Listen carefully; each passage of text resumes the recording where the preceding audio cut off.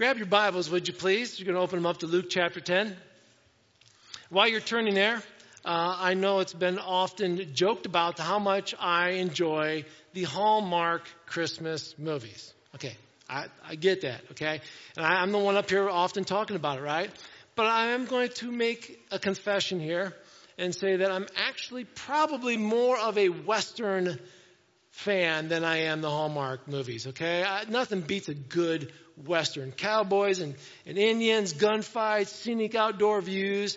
I grew up watching John Wayne, liked him. Clint Eastwood was a close second, but, and there were other actors that I enjoyed watching being cowboys. But, in the Western, they're as predictable as the Hallmark movies. They really are, okay? You just don't know how it's going to be. Bad guy comes into town, sheriff gets killed or run out of town, we need to find a new sheriff, and then he's going to deputize a bunch of unlikelies who are going to help save the day, right? That's usually how a Western rolls for the most part, right? So I was thinking about this, that right now our world is pretty messy, unruly, sort of like the old wild, wild west. People just go out and shoot up and do whatever they want to do. And I was thinking, it's like, man, there's a lot of disorder. And it's like, we just need somebody to ride in and save the day, right? So I thought a little bit more about this. Like, well, isn't that what God did? Didn't God sort of come in the flesh as Jesus Christ? This hero arrives to save the day. Jesus, our Messiah. And here's the thing. He has enough power and enough ability. Really, he doesn't need anybody else. He can clean the town if he wants. But what he does is he deputizes all of us as children of God to help out. And it's like, as a Christian, it's like he puts that little badge on you and says, all right, now I want you to serve with me. I want you to help me take the good news out there. That's the church. We've been rescued. We've been deputized. Now we're filled with the very Spirit of a holy God who says, go out in the streets and clean them up. Share the good news. And here's the thing. It's not going to be easy, but that is part of our purpose here on earth as Christians. When you look into the book of Luke, and what I love about this, in the Advent books that we gave you, and we said, read these Advent books. They're for the whole family. It's not a little kid Advent. It's for the whole family. And if you didn't get a book, read through the book of Luke with us. So today is December 13, right? Am I right? 12? Where am I at? 12? I've not looked really at my calendar for today. I just know it was Sunday. So today is Luke 12. So 2 days ago, it was Luke 10. Months ago, when we were planning out this sermon, it's like, okay, here's what I'm going to be preaching on. Here's the sermon I'm going to be reading. And then it was probably weeks later, it's like, man, I really feel, God, that let's get these Advent books. And then open up the Advent book, Luke 10, it's like, whoa, I'm preaching on this. Or it's going to be part of the Luke 10 as part of the story today. And it's like, isn't that how awesome how God works? So, but if you were reading Friday, you'll see this scripture. Let me put it on the screen. It says this, the harvest is great, but the workers are few. So pray to the Lord who's in charge of the harvest. Ask him to send more workers into his fields. Now go, remember that I'm sending you out as lambs among wolves. Jesus basically is telling us here, there is a great need for us as Christians to get out there and share the good news. We need you out there, is what Jesus says. That's what he's telling his disciples. But he says this, it's not going to be easy. It's going to be like lambs among wolves. Everybody have a picture of that? It's sort of a scary thing. It's sort of a dangerous thing to be lambs hanging out with a bunch of wolves. It's going to get messy, right? But what did Jesus say? But he goes, remember, hey, I'm with you on this. You're not alone. It'll be dangerous. It'll be scary. But remember, I'm deputizing you as my disciples to go, and I will go with you. And so they do go, and these disciples come back, and they get all these great reports. They're like, it was amazing, Jesus. We were tossing demons. People were getting better healthy-wise. We're sharing the good news. And they were all excited and fired up. And I love this. Jesus looks at them like, yeah, duh. Didn't I tell you this? But then he told them this. He says, but don't rejoice because evil spirits obey you. Rejoice because your names are registered in heaven. Did you see that? He's like, this is great. I love it that you're doing my work. I deputize you to go do it. You're doing it. And I'm glad and you should rejoice. But rejoice even more that your name's written in the Lamb's Book of Life. Rejoice even more that you're my child. I mean, it's great to see lives change for eternity. You want to see a grown man cry? Put me in a room with a bunch of teenagers who are worshiping genuinely, okay? And I see that they love the Lord. And it's like, and even this on a Sunday morning when I see you guys worshiping, it's like, it makes me want to rejoice. It really does. But Jesus says, but rejoice even more that your name is registered in heaven. That your name is in the Lamb's Book of Life. Rejoice even more that someday you're going to worship with angels. Let that sink in. Rejoice over that truth. Rejoice. And so being deputized by Jesus is very rewarding. But it's also a huge responsibility. Big responsibility. We rejoice. Yeah, my name's written in the Lamb's Book of Life. And Jesus says, then act like your name's in the Lamb's Book of Life. Live like your name is registered in heaven. So filled with God's Holy Spirit, as we've been going through this scripture of Galatians chapter 5, we are reflecting God's love and peace and joy and kindness and patience and goodness. It's like when resentment comes flying in, love says, I'm conquering it all. It's when disappointment starts to dampen our day, joy ascends up. And when anxiety and fear start to flood our direction, peace surges back. And when selfishness and greed grab onto us, goodness generously releases us from that stronghold. And when irritation tells you to just give up and quit, the enduring Spirit of God says, be patient. By the power of God's Spirit, we are deputized and we represent the new sheriff in town, Jesus Christ, our Messiah. But then we read that next part of the scripture and it says, kindness. Kindness. Well, what is this kindness you speak of, God? Because I've seen a lot of shirts lately. Maybe you've seen a lot of shirts lately as well that says be kind, or a lot of signs that just be kind. Because in the last year and a half, it seems like a lot of people are not kind. And so just please be kind. Well, what does that mean? And I look in the scripture, over 250 times I find the word kind. But then I go to Galatians chapter 5, which is our main scripture, and I look at that word kindness, and the Greek word there, it's only used 10 times. So I want to look at those 10 verses that show me what kind of kindness are we talking about here. And the word kindness there is also translated gentleness. Now, so some of your translations, if you're reading, it says the fruit of the Spirit is gentleness. Well, that is kindness. And what does that mean? Basically, you are friendly to others. Matter of fact, if you're in a position of leadership, you are showing kindness to those who are below you, who you're like being benevolent to those underneath you, is the way the word was defined. So I'm thinking, okay, kindness. But doesn't that sound so soft, so weak?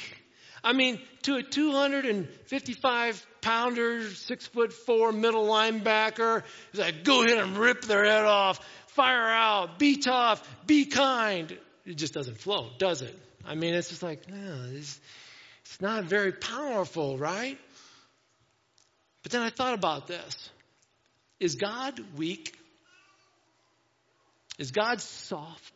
I mean, seriously, you think about that, it's like, I would never say God is soft or weak. I mean, He is just. He's powerful. He is mighty. It's like when you talk about God, you almost want to throw your shoulders back and like sort of puff your chest out and say, man, God is big and strong, right? But He's also kind. He's also kind. You know how hard it is to be kind to people who are not nice? I mean, really, as human beings, we are sinful. We're mistake makers. We are rebellious people who go against the holy God all the time. And really, God should just say, I'm just going to vaporize you. Maybe hit you over the head with a 2x4. I don't know. But what does God do? In His kindness, He shows us grace and mercy. That sounds like a very strong God to do that, but that's His kindness. Let me help you out with Scripture. Ephesians chapter 2. In Ephesians chapter 2, and you're going to see this again in Titus, it sounds very similar because Paul, it seems like he's repeating himself, but he says this, Ephesians chapter 2, verse 1, once you were dead because of your disobedience and your many sins. You used to live in sin just like the rest of the world. You obeyed the devil, the commander of the powers of the unseen world. He is the spirit at work in our hearts of those who refuse to obey God. So see, if you're refusing to obey God, you know who's at work in you? The devil's at work in you, right? Verse 3, all of us used to live that way. All of us. No one in here is exempt. We followed the passionate desires and inclinations of the sinful nature, and by our very nature, we were subject to God's anger, just like everybody else. So Paul's saying, we're all sinners. We are all inclined to mess up. We are all subject to God's wrath. We are entitled to hell. We deserve punishment. And a just and holy God has to do that. It's like you stepped out of bounds, there's a penalty, right? But read on. Verse 4 says, but God is so rich in mercy. He loves us so much that even though we were dead because of our sins, He gave us life when He raised Christ from the dead. It's only by God's grace that you've been saved, not through baptism, not because of your grandma was a Christian, not because you do good things, not because you went to church, but by the grace of God we have been saved. Verse 6 says, for He raised us from the dead, along with Christ, seated us with Him in the heavenly realms because we are united with Christ Jesus. Verse 7, so God can point to us in all future ages as examples of the incredible wealth of what? His grace and what? Kindness toward us as shown in all that He's done for us who are united with Christ. You see, God is this mighty, powerful God that looks out on our sin and says, by my grace, by my kindness, I'm going to forgive you because I love you. That's a strong God showing kindness. In Titus, we see the same thing. He says this, once we, too, were foolish and disobedient. Sound like the way he started off in Ephesians 2, right? We were misled and became slaves to many and lust and pleasures. Our lives were full of evil and envy. We hated each other. Verse 4. But when God our Savior revealed His what? Kindness, yes, and love. He saved us not because of the righteous things He had done, but because of His mercy.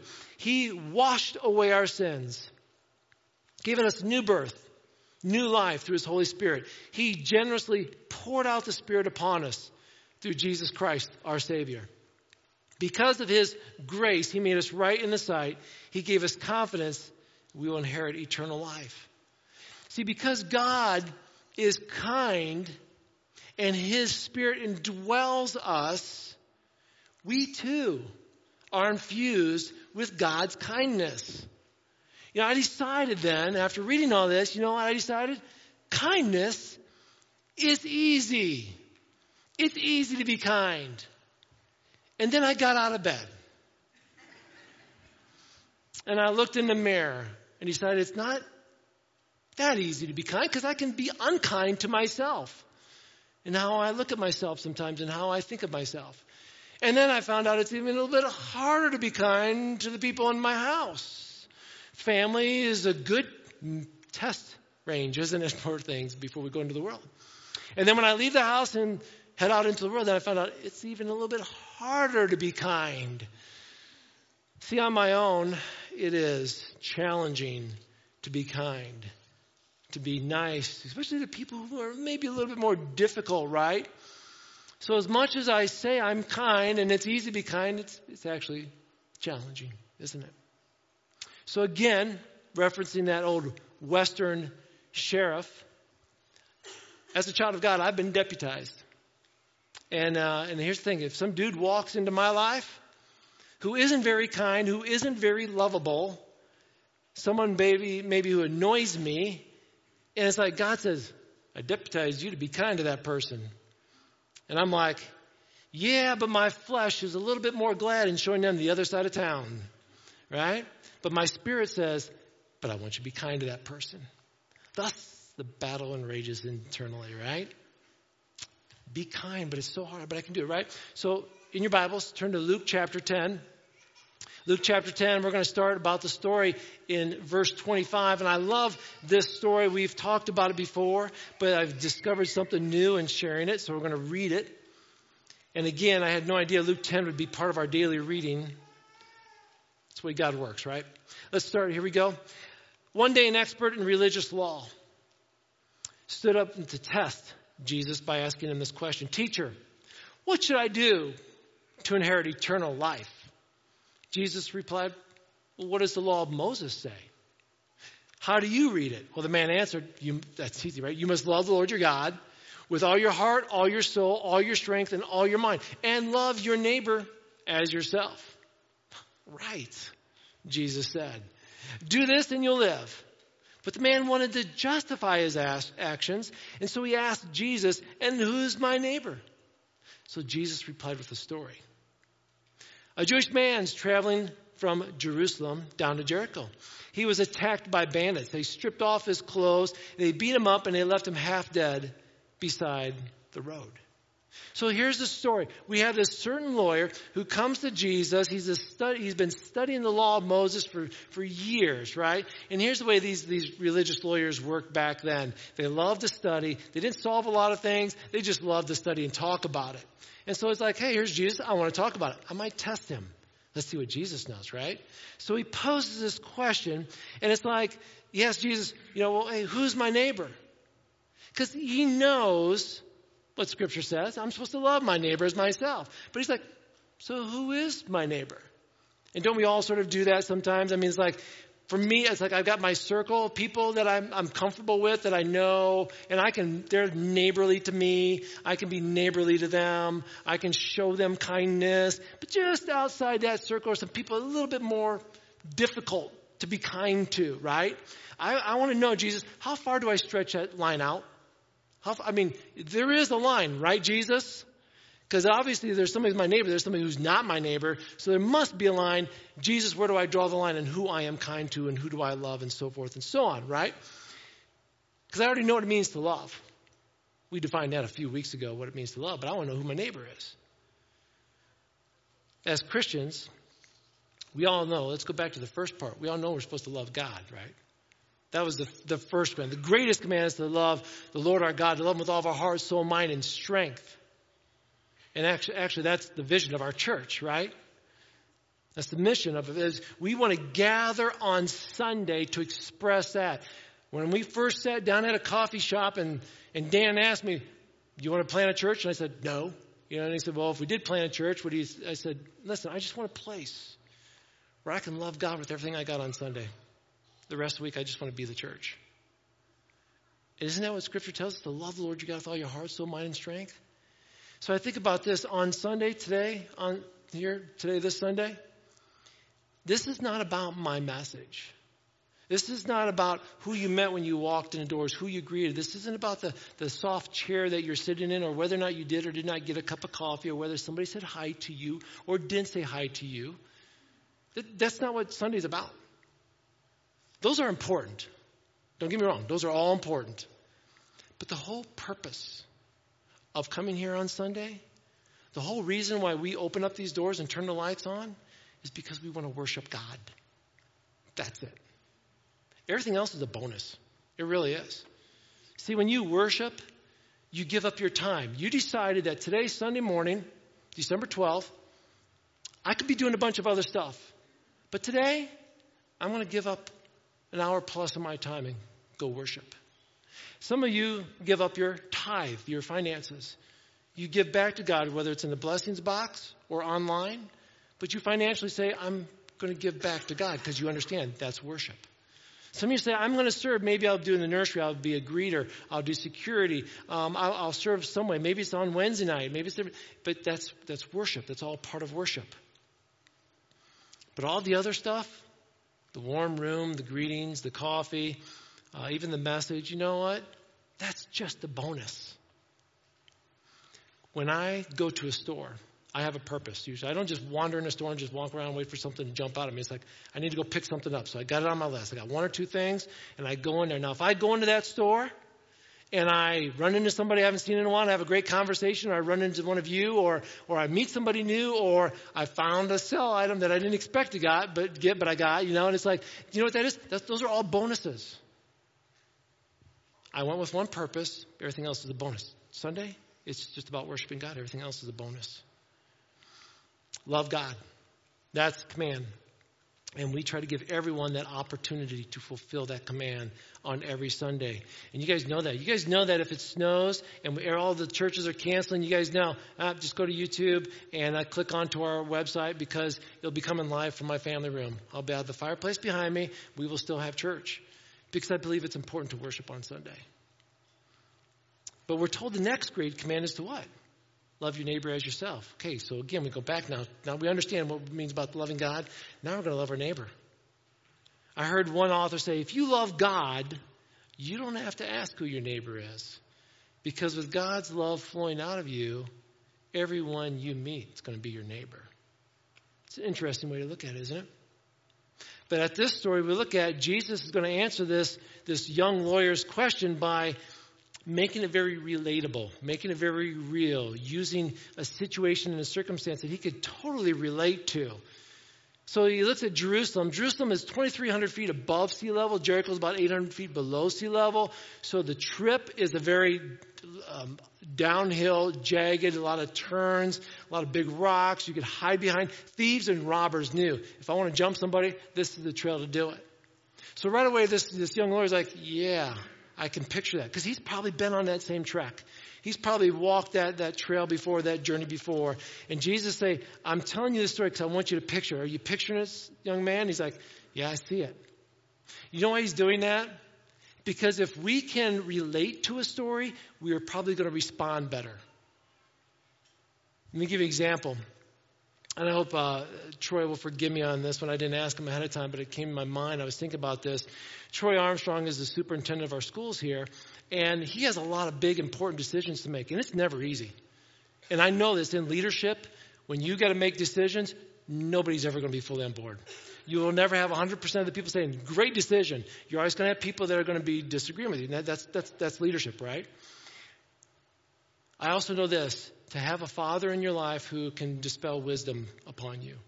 Who, when you need to talk to somebody, go, hey, Dad, I need to talk to you about this. That's important. So being in leadership and having lost my dad a few years back, when Troy contacted me this week to tell me about his dad passing away, I knew exactly where Troy was. I could relate to his leadership position and his dad not being there anymore, and how his heart is probably broken. Because I've been there. When you can relate to somebody, you're able to know how to pray for them, how to show kindness to them. That's what Jesus is doing here. So for all of you, when you've ever gone through something, I'm going to tell you something right now. What you've gone through is going to help you relate to somebody who's going to need some love somewhere down the road at any point in time. He most likely, as I said, made this trip. So let's look at verse 31. By chance, a priest comes along, and when he saw the man lying there, he crossed the other side of the road and passed him by. A temple assistant walked over, looked at him lying there, but he also passed by on the other side. Now, again, the first man, the priest, as he's walking by, if you're going to lead at the temple, it's sort of like this. There's about 1,200 priests that come throughout the year to lead. They get a 2-week period to lead at the temple. The rest of the time, they're back at their remote village, wherever they are, doing what they do. But 2 weeks out of the year, if it was me, 2 weeks out of the year, I get to go to the temple and serve God. And it would have been huge. It was like, I can't wait. This is the one thing I look forward to every year. And it's a very spiritual and high experience for them. And so he's probably coming back from there just like, oh, that was incredible. That was awesome. And he sees a man lying there who's been stripped and beaten. And what's going on in his mind? I don't know. Did he think, I can't stop because if I touch him, I'll be ceremonially unclean. Can't touch him. Or maybe it's like, I'm so excited about everything that went through my life right now that I'm just not really paying attention to him. I'm just going to walk on this side and just avoid it, because if I don't see it, I don't have to do anything about it, so I'm just going to keep over here. Or maybe he thought, well, there's a Levite right behind me, and he'll take care of him because he's even more religious than I am. I mean, he serves more. I'm more up front, and he's more of the servant, so maybe he'll do that. We don't know. But we do know that the Levite then came up He did a little bit more investigation. Scripture says that he walked over and at least looked at him, and then he went over and passed by and kept on going. Now again, I'm looking at this, I'm thinking, here are two religious workers, right? What we discover is that just because you do religious work doesn't make you religious. Maybe they were really good at their official work as serving God, but it appears that they were lacking in compassion and kindness, at least on that day. Again, can't judge them because I'm not with them, but we saw what they did. A lot of times their actions speak pretty loud, right? Makes you wonder, though, would that have changed had it been today? I mean, if today was modern day, would they have stopped? They might have, because the pride of man maybe would have been puffed up a little more, because I would have had my cell phone and I would have stopped and I'm going to post something. Stop today to help a beat up man. I want everybody to know that I'm pretty cool.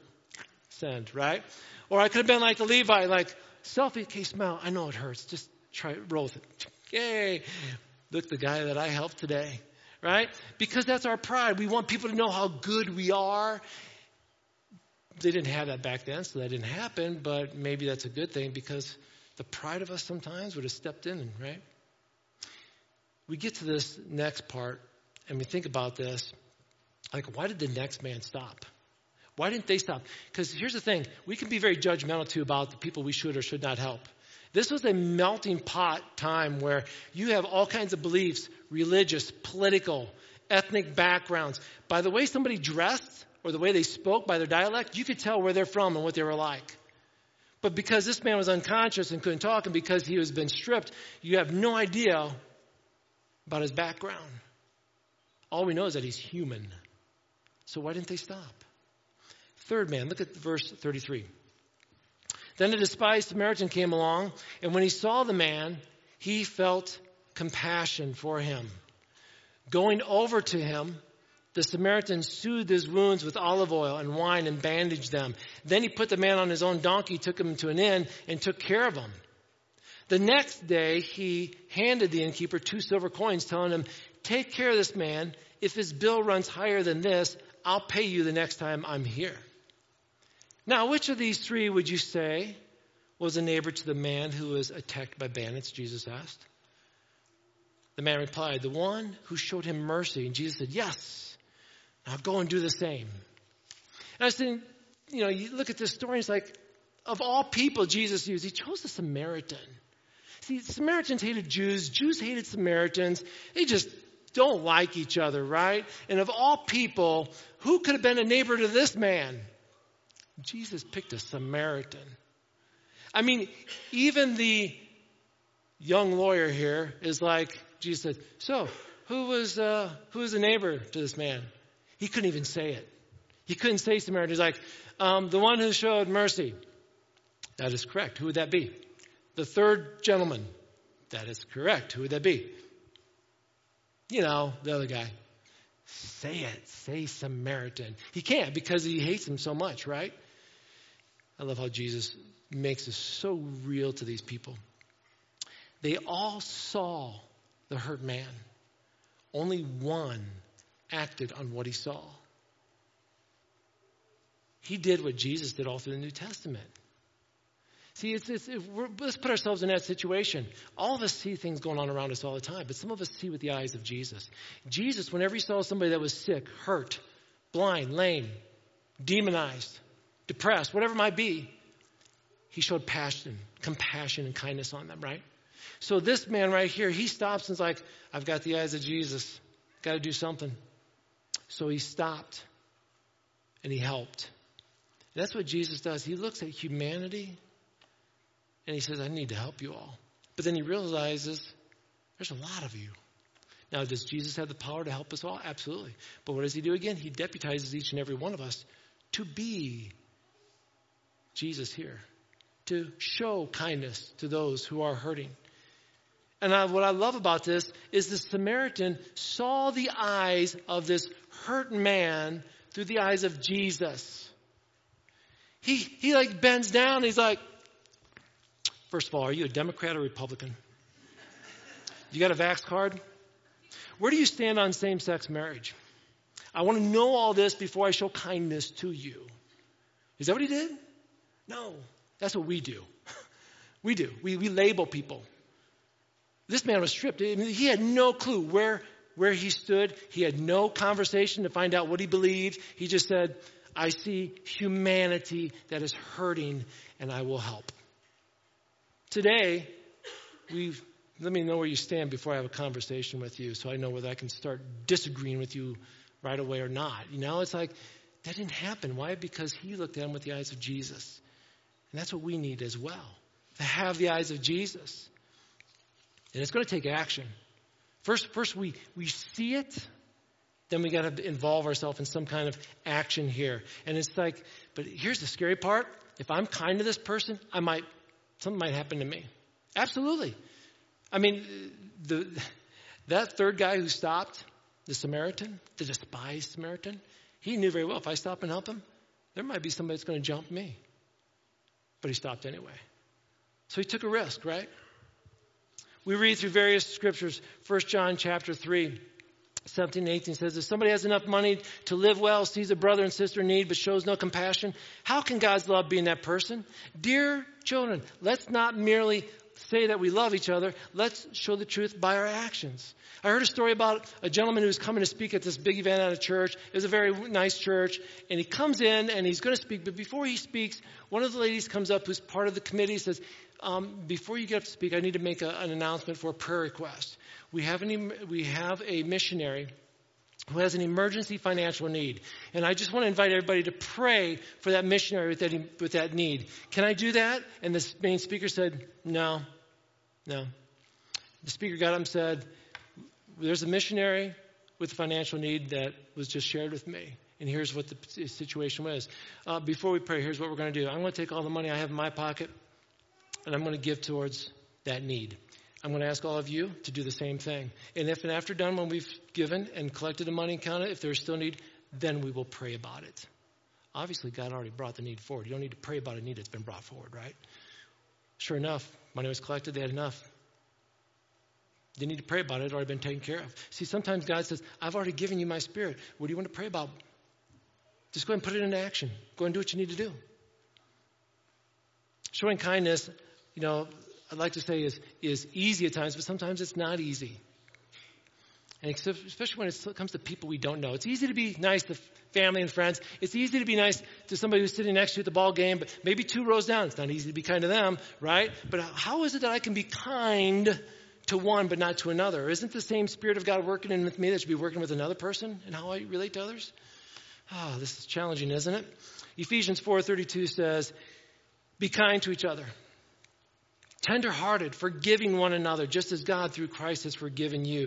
And we show that kindness by being tender-hearted with people. We show our kindness by being forgiving with people. And then here's the thing. We do that through respect. Respect is basically this. You have value. I have value. Respect basically acknowledges that you have value. When I look at you, I respect you by saying I'm going to treat you with value. When we disrespect people, we're basically saying you don't have any value. When I show tenderness, that goodness, or that kindness, that respect, I'm saying you have value, and I'm going to put it into action right now. And again, this third person, the despised Samaritan, he gave up various things. Here's the thing. For you and I don't know who God is telling you to be kind to. I don't know how he's telling you to be kind.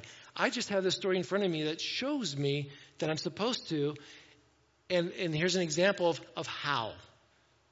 He gave up his time. First of all, that despised Samaritan stopped. He could have kept going. He could have been on a time schedule. I would love to help, but I don't have time.